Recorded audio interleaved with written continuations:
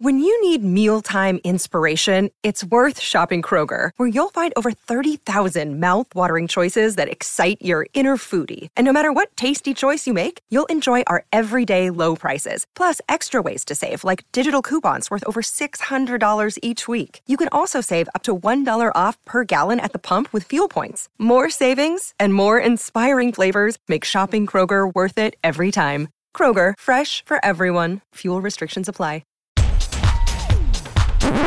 This is not your century. This is Not Your Century, where we celebrate the news and the news media of centuries gone by. I'm King Kaufman. March 27, 1977, the Sunday San Francisco Examiner and Chronicle had a big picture of the governor of California smooching the new Chief Justice of the state Supreme Court. This was probably a first, but that would have been nothing new for Rose Bird. Governor Jerry Brown had just named her as the first female Chief Justice in the state's history. She'd also been the first female public defender in Santa Clara County and the first cabinet secretary in California history. Brown had named her Secretary of Agriculture. The kiss from Brown came at her swearing-in ceremony in the ornate, restored Supreme Court chambers in Sacramento. It was a short ceremony and a fairly light-hearted one. Bird had long been known as one of the few Brown appointees who could get away with talking back to him. When he was giving her the oath of office, she kept flubbing her lines. She finally gave up. She said, "I never could take directions from the governor." She was finally able to spit out the words, and when it was time for her to sign some document to make her appointment official, nobody could find a pen. Brown finally reached into his jacket pocket and pulled out a felt tip, saying as he did so that this was now a day when he felt like he'd really contributed something to society. The good times did not last long for Rose Bird. She quickly came under fire on several fronts. Critics noted her lack of judicial experience, and conservatives hated her liberal views.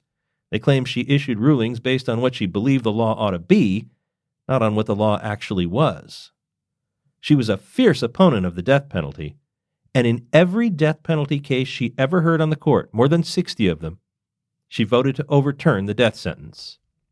Beyond that, some of the other justices complained that she was hard to work with, a difficult personality, and a poor administrator, something that was part of the job for the state Chief Justice.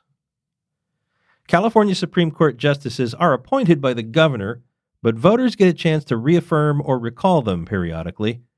Bird was retained in 1978, but narrowly.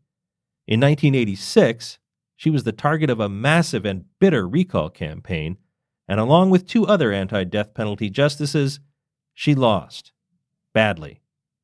It was another first for Rose Bird.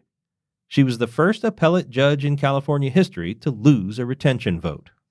She retired to Palo Alto and lived quietly, doing charity work and occasionally teaching at Stanford.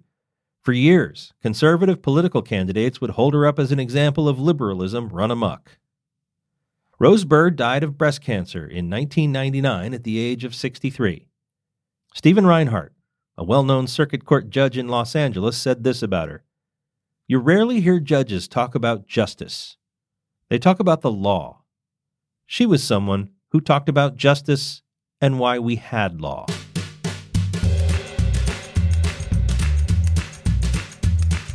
Not Your Century is part of the San Francisco Chronicle podcast network.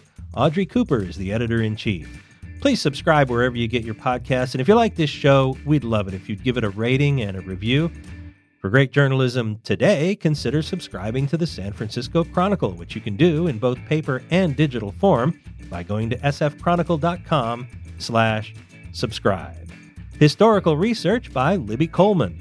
I'm King Kaufman. Talk to me on Twitter at King_Kaufman. We now return you to your century.